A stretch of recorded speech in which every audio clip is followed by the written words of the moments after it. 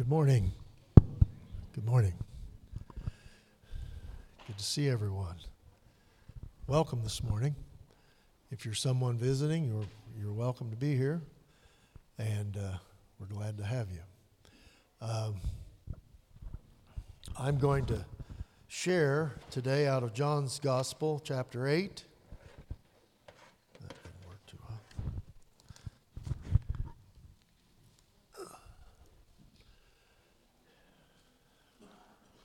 And I'll tell you, sometimes for me, I don't know about other people that have to talk, but sometimes I read these scriptures like 3 weeks ahead of time. Do you ever have one of those little, when I was a kid, I always wanted one of these, but we never did get it. It was a machine that you could put rocks in, and you could, I don't know if there was a solution or whatever, but you could turn it on, and it would roll those rocks around inside of there, and then they'd all get real pretty. You know, they look really pretty in the store, but does anybody know what I'm talking about? You know, I used to always want one of those because I loved rocks. I was always out. If I wasn't throwing a rock, I was looking for them. And, you know, I got into trouble a lot throwing rocks. I want you to know that. But anyway, sometimes I feel like that's the way it is with the scriptures. You get them in your head, and they're in there tumbling around. And eventually, those things get real pretty. You know, they get to where you kind of feel like you got to handle them. But I want you to know, I've had these things tumbling around for a long time, and I'm still struggling with a lot of them. Because the word at the end of this section of Scripture, where it says, many believed on him as a result of this, and I'm thinking, how did they do that? Why did they believe on him as a result of this? I didn't understand it. Well, if you can figure it out, go ahead. But I'm going to go ahead with the first few scriptures. Let me read chapter 8, 21 through 30. He said, therefore, again to them, I go away, and you shall seek me, and shall die in your sin. Where I'm going, you cannot come. Therefore the Jews were saying, surely he will not kill himself, will he, since he says, where I am going, you cannot come. And he was saying to them, you are from below, I am from above. You are from this world, I am not of this world. I said therefore to you that you shall die in your sins, for unless you believe that I am he, you shall die in your sins. And so they were saying to him, who are you? Jesus said to them, what have I been saying to you from the beginning? I have many things to speak to and to judge concerning you, but he who sent me is true, and the things which I heard from him, these I speak to the world. They did not realize that he had been speaking to them about the Father. Therefore Jesus said to them, when you lift up the Son of Man, then you will know that I am he, and I will do nothing of my own initiative. But I speak these things as the Father taught me. And he who sent me is with me. He has not left me alone, for I always do the things that are pleasing to him. And as he spoke these things, many came to believe in him. Amen. Let's pray. Father, thank you, Lord. I pray, God, you're the best interpreter of your word, and I just invite you here today through your Holy Spirit, Lord God, to help us to understand all that Jesus is trying to communicate to us, Lord. Help us to know the things which we need to know, Lord. Help us to receive the things that we need to receive. Help us to have open hearts for your Holy Spirit and what he wants to share. And we ask this in Jesus' mighty name. Amen. Well, I thought I would go back and recap the verse right before this, verse 20, because I talked about this in the last message. And as Chase was sharing about last week, it kind of sparked something in my thoughts. And in verse 20, it says, these words he spoke in the treasury as he taught in the temple. And my Bible says, and no one seized him because his hour had not yet come. You see that a lot. His hour had not yet come. Is this the wrong mic? I'm okay? Okay, it just sounds like a lot of feedback. His hour had not come. Now, I went to some of the other Bibles I consult other Bibles and how they put it. Well, where it says in my Bible, and no one seized him, a lot of Bibles will say, and yet no one seized him. He was talking in the treasury, spoke these words. He taught in the temple, and yet no one seized him. The reason it would be a better interpretation, according to some of the commentaries, because they were wanting to get him. They were wanting to get a hold of him. They were wanting to arrest him. They were wanting to find a charge against him so that they could have him killed. And, that was in there. Now, these things were happening all the time wherever Jesus went. In fact, you go over to John chapter 8, 59. I'm not going to spend a lot of time. Therefore, they picked up stones to throw at him, but Jesus was hidden from them, and he made his way away.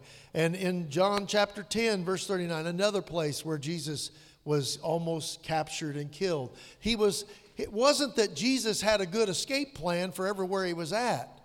There was something going on here. There was an hour in which this protection was going to lift from him. This supernatural, sovereign protection that God put around Jesus was going to lift. You want to know where it was at? Let's go back to Luke. You might want to look at this. Luke 22. I think there's a few other places, but I just got Luke 22 in mind. Chapter 22, verse 53, I believe it is. Yeah. This is Jesus when he was in the garden. They came after him. It says, they've come out. He says, you've come out against me with swords and clubs as a robber. Verse 53, while I was with you daily in the temple, which is where he was at over there in John 8, you did not lay hands on me, but this hour is yours and the power of darkness. You see what I'm saying here? Finally, the protection, the sovereign protection of God lifted, and Jesus was now open to experience whatever they willed against him. You say, what's this got to do with anything? Well, I think it's got a lot to do with anything. It shows me a lot about my own life. Hello? It shows me a lot about your life. This is so loud. I can't hear. I'm hearing myself too much. I don't like to hear myself. Anyway, what I'm trying to say is there is a time and a place, and we don't even know how many times the sovereignty of God has kept us from something or allowed something in our lives. Are you seeing what I'm saying here today? I think this is something good for us to know. Would you believe this is something good to know? You say, well, I really like to know. Well, Jesus knew. He knew, but it isn't up for us to know when God is sovereignly. And we talk about God's sovereignty. We almost act like it's a static thing. It's just something that hangs there. I would rather, David called God the living God. I think there's a living sovereignty in God. Can you imagine God having to make decisions for every one of us as we're out here in life, sovereign decisions about His sovereignty, keeping His sovereignty in your life, my life, and everybody's life, keeping His sovereignty going in all of that? Can you imagine that? That's a big God, isn't it? Now, to me, that idea of sovereignty gives me a great big view of God. Not some static thing, something from the past or what, I don't know. It's just, okay, you can take this as Jeff's opinion. I forgot to put that in. I got that in my notes. It's my opinion. In my opinion, God is constantly watching over us and saying, Rusty, it isn't your hour yet. It's not your hour. And God moves and does things like that.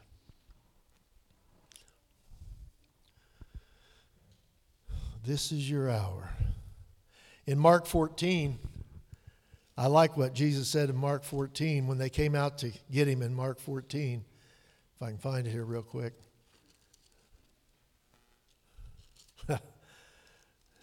It was a similar thing that was said in Matthew. This is supposed to be Bible study, so. In Mark 14 and verse 49, he says, every day I was with you in the temple teaching, and you did not seize me. It's kind of like he's saying, can you just wake up and see what's going on here?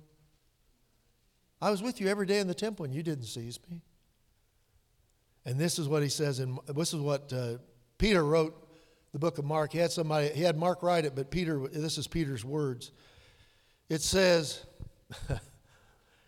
mine says, but this has happened that the scriptures might be fulfilled. In the Jewish Bible, it says this, let the scriptures be fulfilled.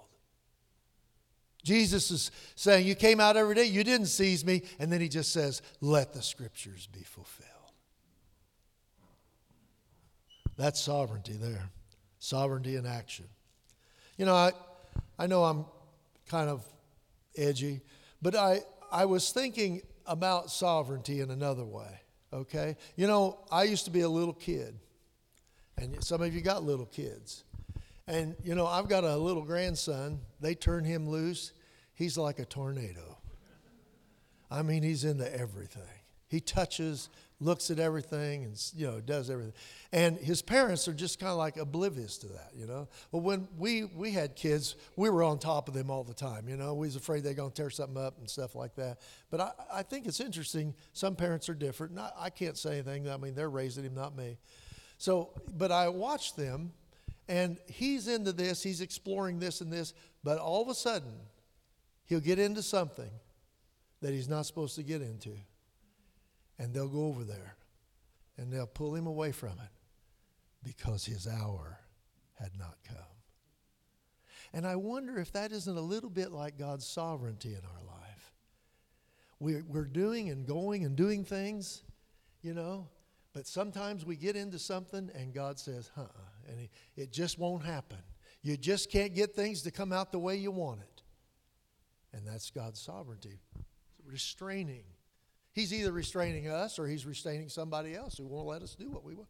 I just want you to see that because I think you need to understand God's protection and God's sovereignty working in your life daily, okay? Kind of like us and little kids, or me taking care of little kids. Whatever.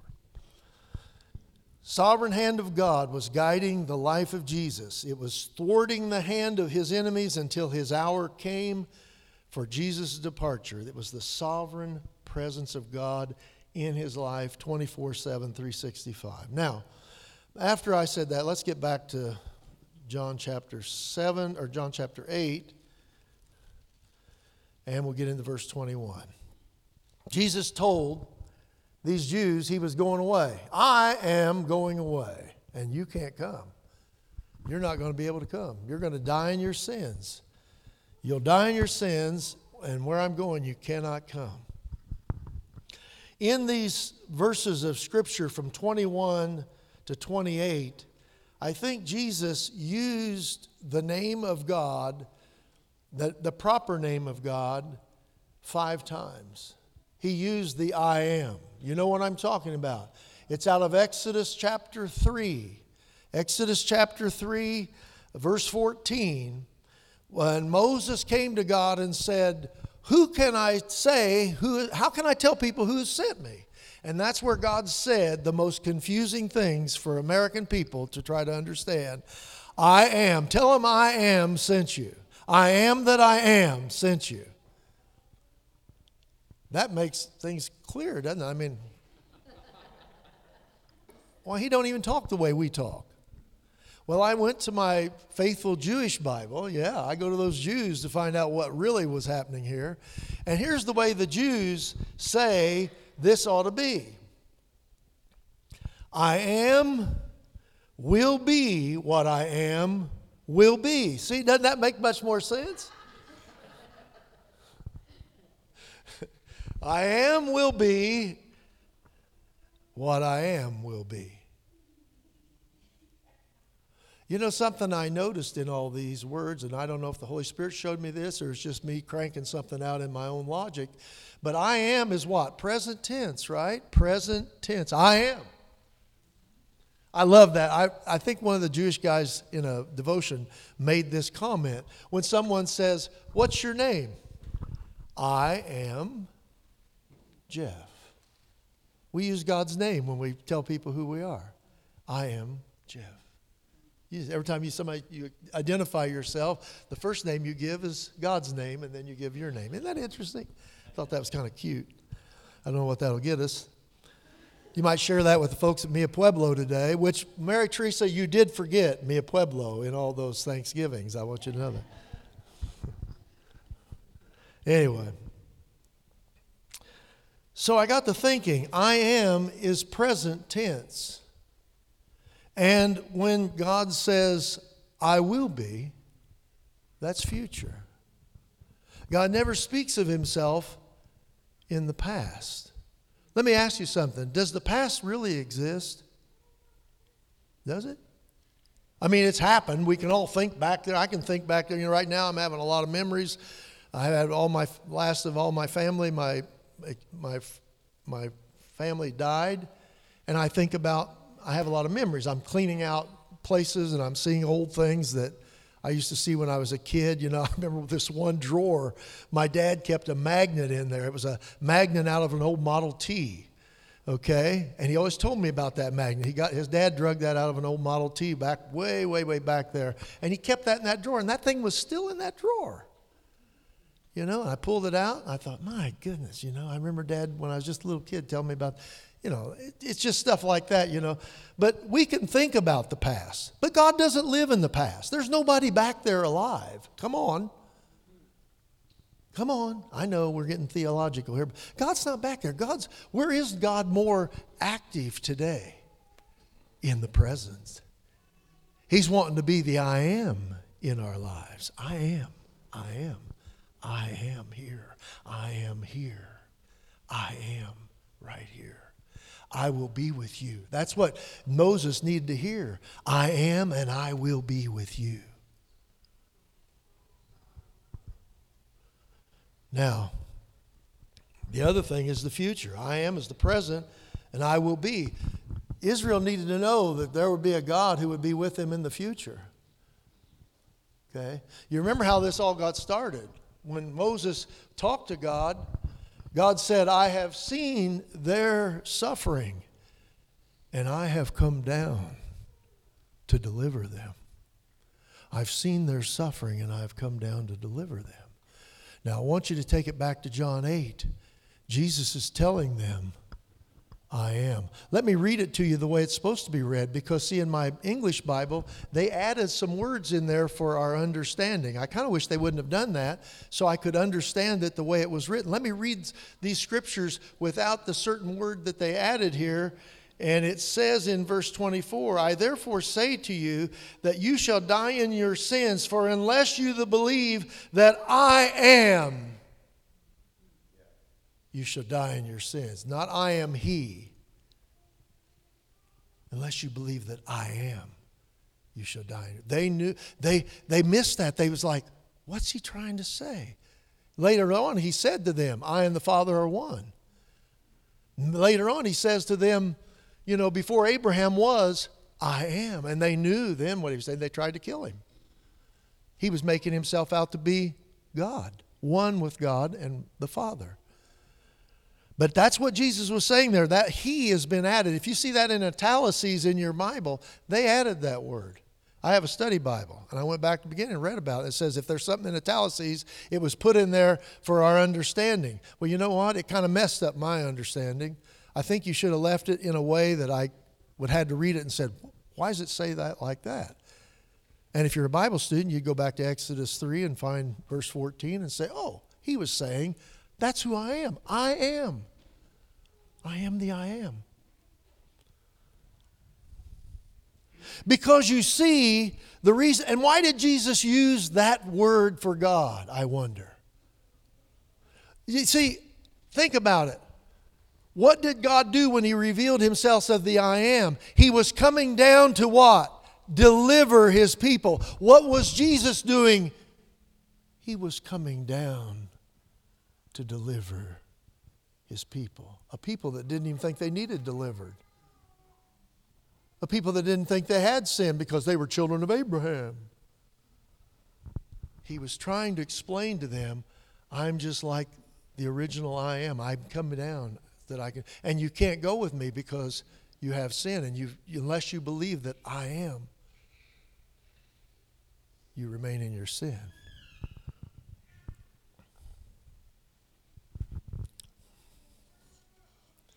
That was God delivered the children of Israel because that was in His nature to do that.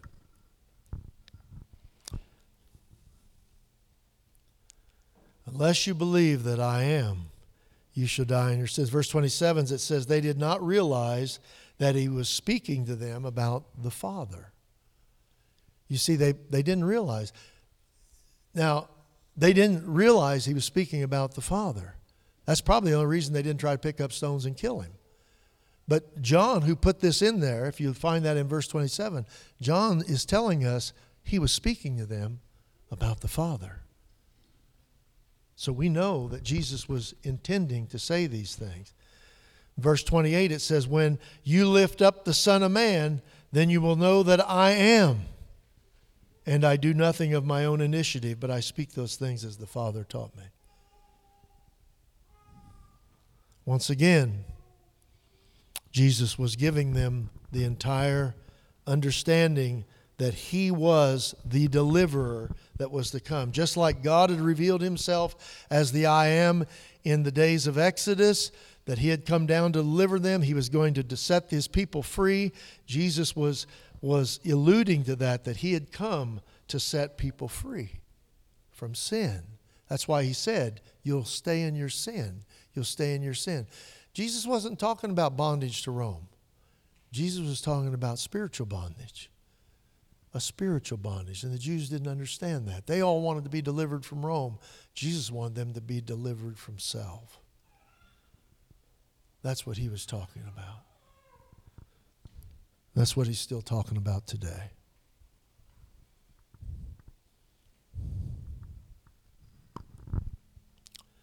Well, I've kind of lost myself somewhere. You know, I don't know why, but when I first read these scriptures, I felt a sadness. Okay? I felt a sadness for Jesus. And I don't know why I felt that. I thought, why do I feel sad as I read this? It was like Jesus, and then all of a sudden that scripture came to my mind. Scripture came to my mind, John 1:11, it says, He came to His own. He came to His own. Think about that, those words. He didn't just come to people, He came to His own. Those that were His. He came to His own, but His own received Him not.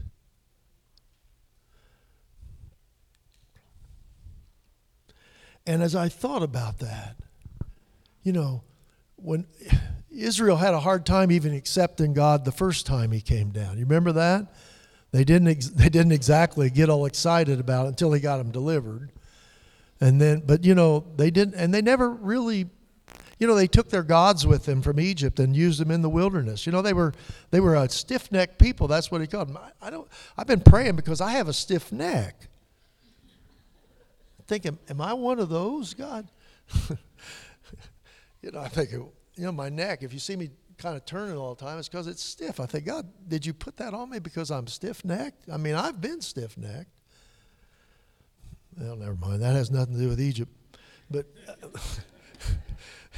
anyway, God said they're a stiff-necked people. They were a hard people to deal with. Now, I don't know how many of you have been around Jewish people, but I've been around Jewish people in the military. I've been around Jewish people before. They are a tough people to deal with. They have their minds made. They got their heads made up about doing things, and that can be good in some cases, but in other cases it can be difficult. And Jesus came to this people group, and they were His own. They were the ones that He had delivered before. They were His, and they didn't receive Him. And there's a sadness in that, I think.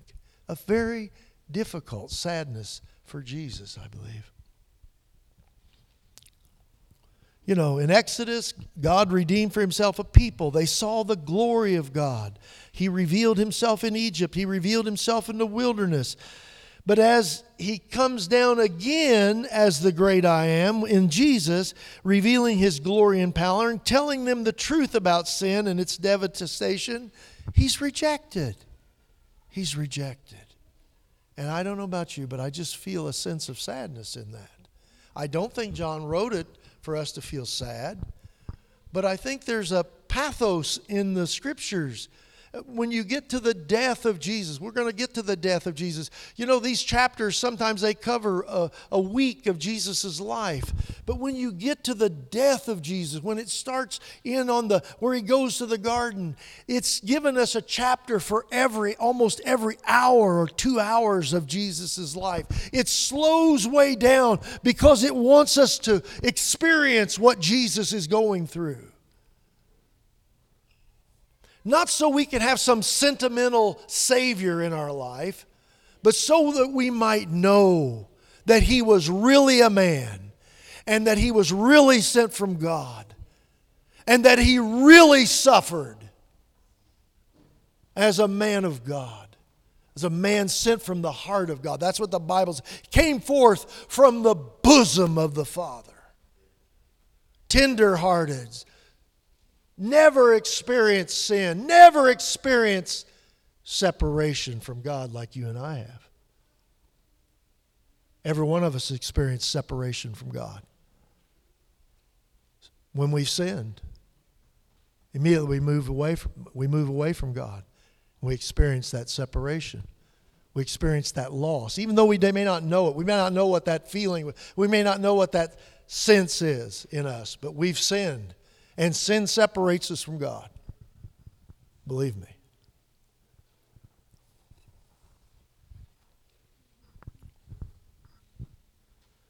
And I get down to verse 29. And I don't know why Jesus told them this. He said in verse 29, he who sent me is with me. He has not left me alone. You know, that was Jesus' strength as a man. He was not alone. Everywhere he went, he could sense the presence of his Father with him. He could hear what the Father was saying. He could see what the Father was doing. I'm not quoting Shakespeare. I'm just quoting things that come out of the scriptures about Jesus. He said that. I do what the Father shows me. And I say the things of, he was with the Father all the time. He was with the Father. I am not alone. He tells his disciples in the garden that he says, I'm not alone. Before he went to the cross, he told the disciples, I'm not alone. God was with him. As he went through the sufferings of the humiliation of being beaten and lied about and maligned by the Jewish leaders, as he was spat upon and all that and had things pulled out of his face and hit and beat, he wasn't alone. But then I got to realizing. You go to Matthew 27. I know it's not all in John, but Matthew 27 talks about when Jesus was on the cross. He experienced something there. I know some people think he was just quoting Scripture, and I know he was, but he used the Scriptures to tell about what he was experiencing. Matthew 27, in verse 45, 46, it says about the 6th hour, darkness fell upon the land until the 9th hour. 3 hours there was darkness on the land, total darkness. And about the 9th hour, Jesus cried out with a loud voice, Eloi, Eloi, lama sabachthani. My God, why have you forsaken me? For the first time in all of eternity, Jesus felt alone. My God, why have you forsaken me? I know some people have a reason for that happening, But I have a little different reason. I think Jesus felt in himself the first time what a sinner feels away from God. And I believe he had to experience that in order to be the perfect sacrifice. He had to identify us with us completely. Now the Bible says he never sinned, okay, but he became sin for us. I know that's a conundrum. We can't figure that out. But I believe it's like this. He experienced everything that a sinner feels, even though he never sinned. And that made him the perfect sacrifice. He was alone. He knew what aloneness felt like. He often alluded to the fact that I'm not alone. I'm not alone. But finally here, in Mark, you can go to Mark, I can't remember, 15:34, and it says the same thing. Jesus felt a separation from the Father's presence the first time since all of eternity. And I think it's worthy to point out this stuff because we talk about his great sacrifice, and sometimes we talk about the sacrifice of the blood and the pain and the physical suffering. But there was a spiritual suffering that Jesus went through, and this was part of the spiritual suffering. Remember, Jesus wasn't just dying because of we need our bodies healed. He was dying because we needed our hearts healed. So there was a lot of spiritual suffering that went on in all of this, in his heart. I think the Catholics have it best. Some of you used to be Catholic. Maybe some of you still are. I don't know. But I remember seeing pictures of Jesus when I was a kid. I'd go into the church on Saturday night and see church with the boys before we went down to the Rustic and did dancing and drinking and stuff. But we'd go in there and I remember these pictures. Some of you boys are laughing here because you did the same thing. But I remember they had these pictures of Jesus up there, and he had his heart exposed, and the heart was broken. The heart of Jesus was broken. I'm thinking, and as I read, I'm thinking, do they believe Jesus died of a broken heart? Over the sin of the world? Well, there's nothing in the Bible that tells us he did. But I know when he went into the garden, he said, I'm grieved to the point of death. Pray with me. Grief is not fear. Grief is something that you experience because you've experienced great loss that can't be recovered. And I think the eternal God was looking down through the time and looking at all the loss that he had experienced in this special creation of man. He had lost that. And I believe that just almost broke Jesus to the point of dying in the garden. And he was asking people to pray that he could make the cross. The Bible says he was heard because of his piety. In Hebrews 5:7 it says that he prayed in the day of his sufferings, that and the Bible says he was heard. God's strength, the angels came and strengthened him, the Bible says. So I don't know. The great I Am came down to deliver us. And to do that, he was lifted up on a cruel cross to die alone. He identified himself with us and with our sinfulness. 2 Corinthians 5:21 says, he made him who knew no sin to be sin on our behalf, that we might become the righteousness of God. We need that power. We need that grace today. Are we having communion today? Okay. As we receive communion today, let us just draw near to God. The Bible says, draw near to God and he will draw near to you. May God touch your heart today. May God encourage you today to serve the Savior, to serve the Lord Jesus. Let's pray.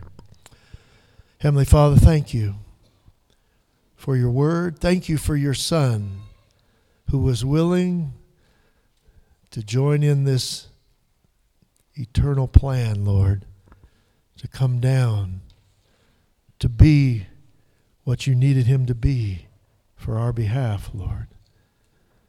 Thank you, Lord Jesus. Thank you for your grace. Thank you for your mercy. Thank you for your unfailing love, Lord, to us. May we receive you today. In Jesus' name I pray. Amen.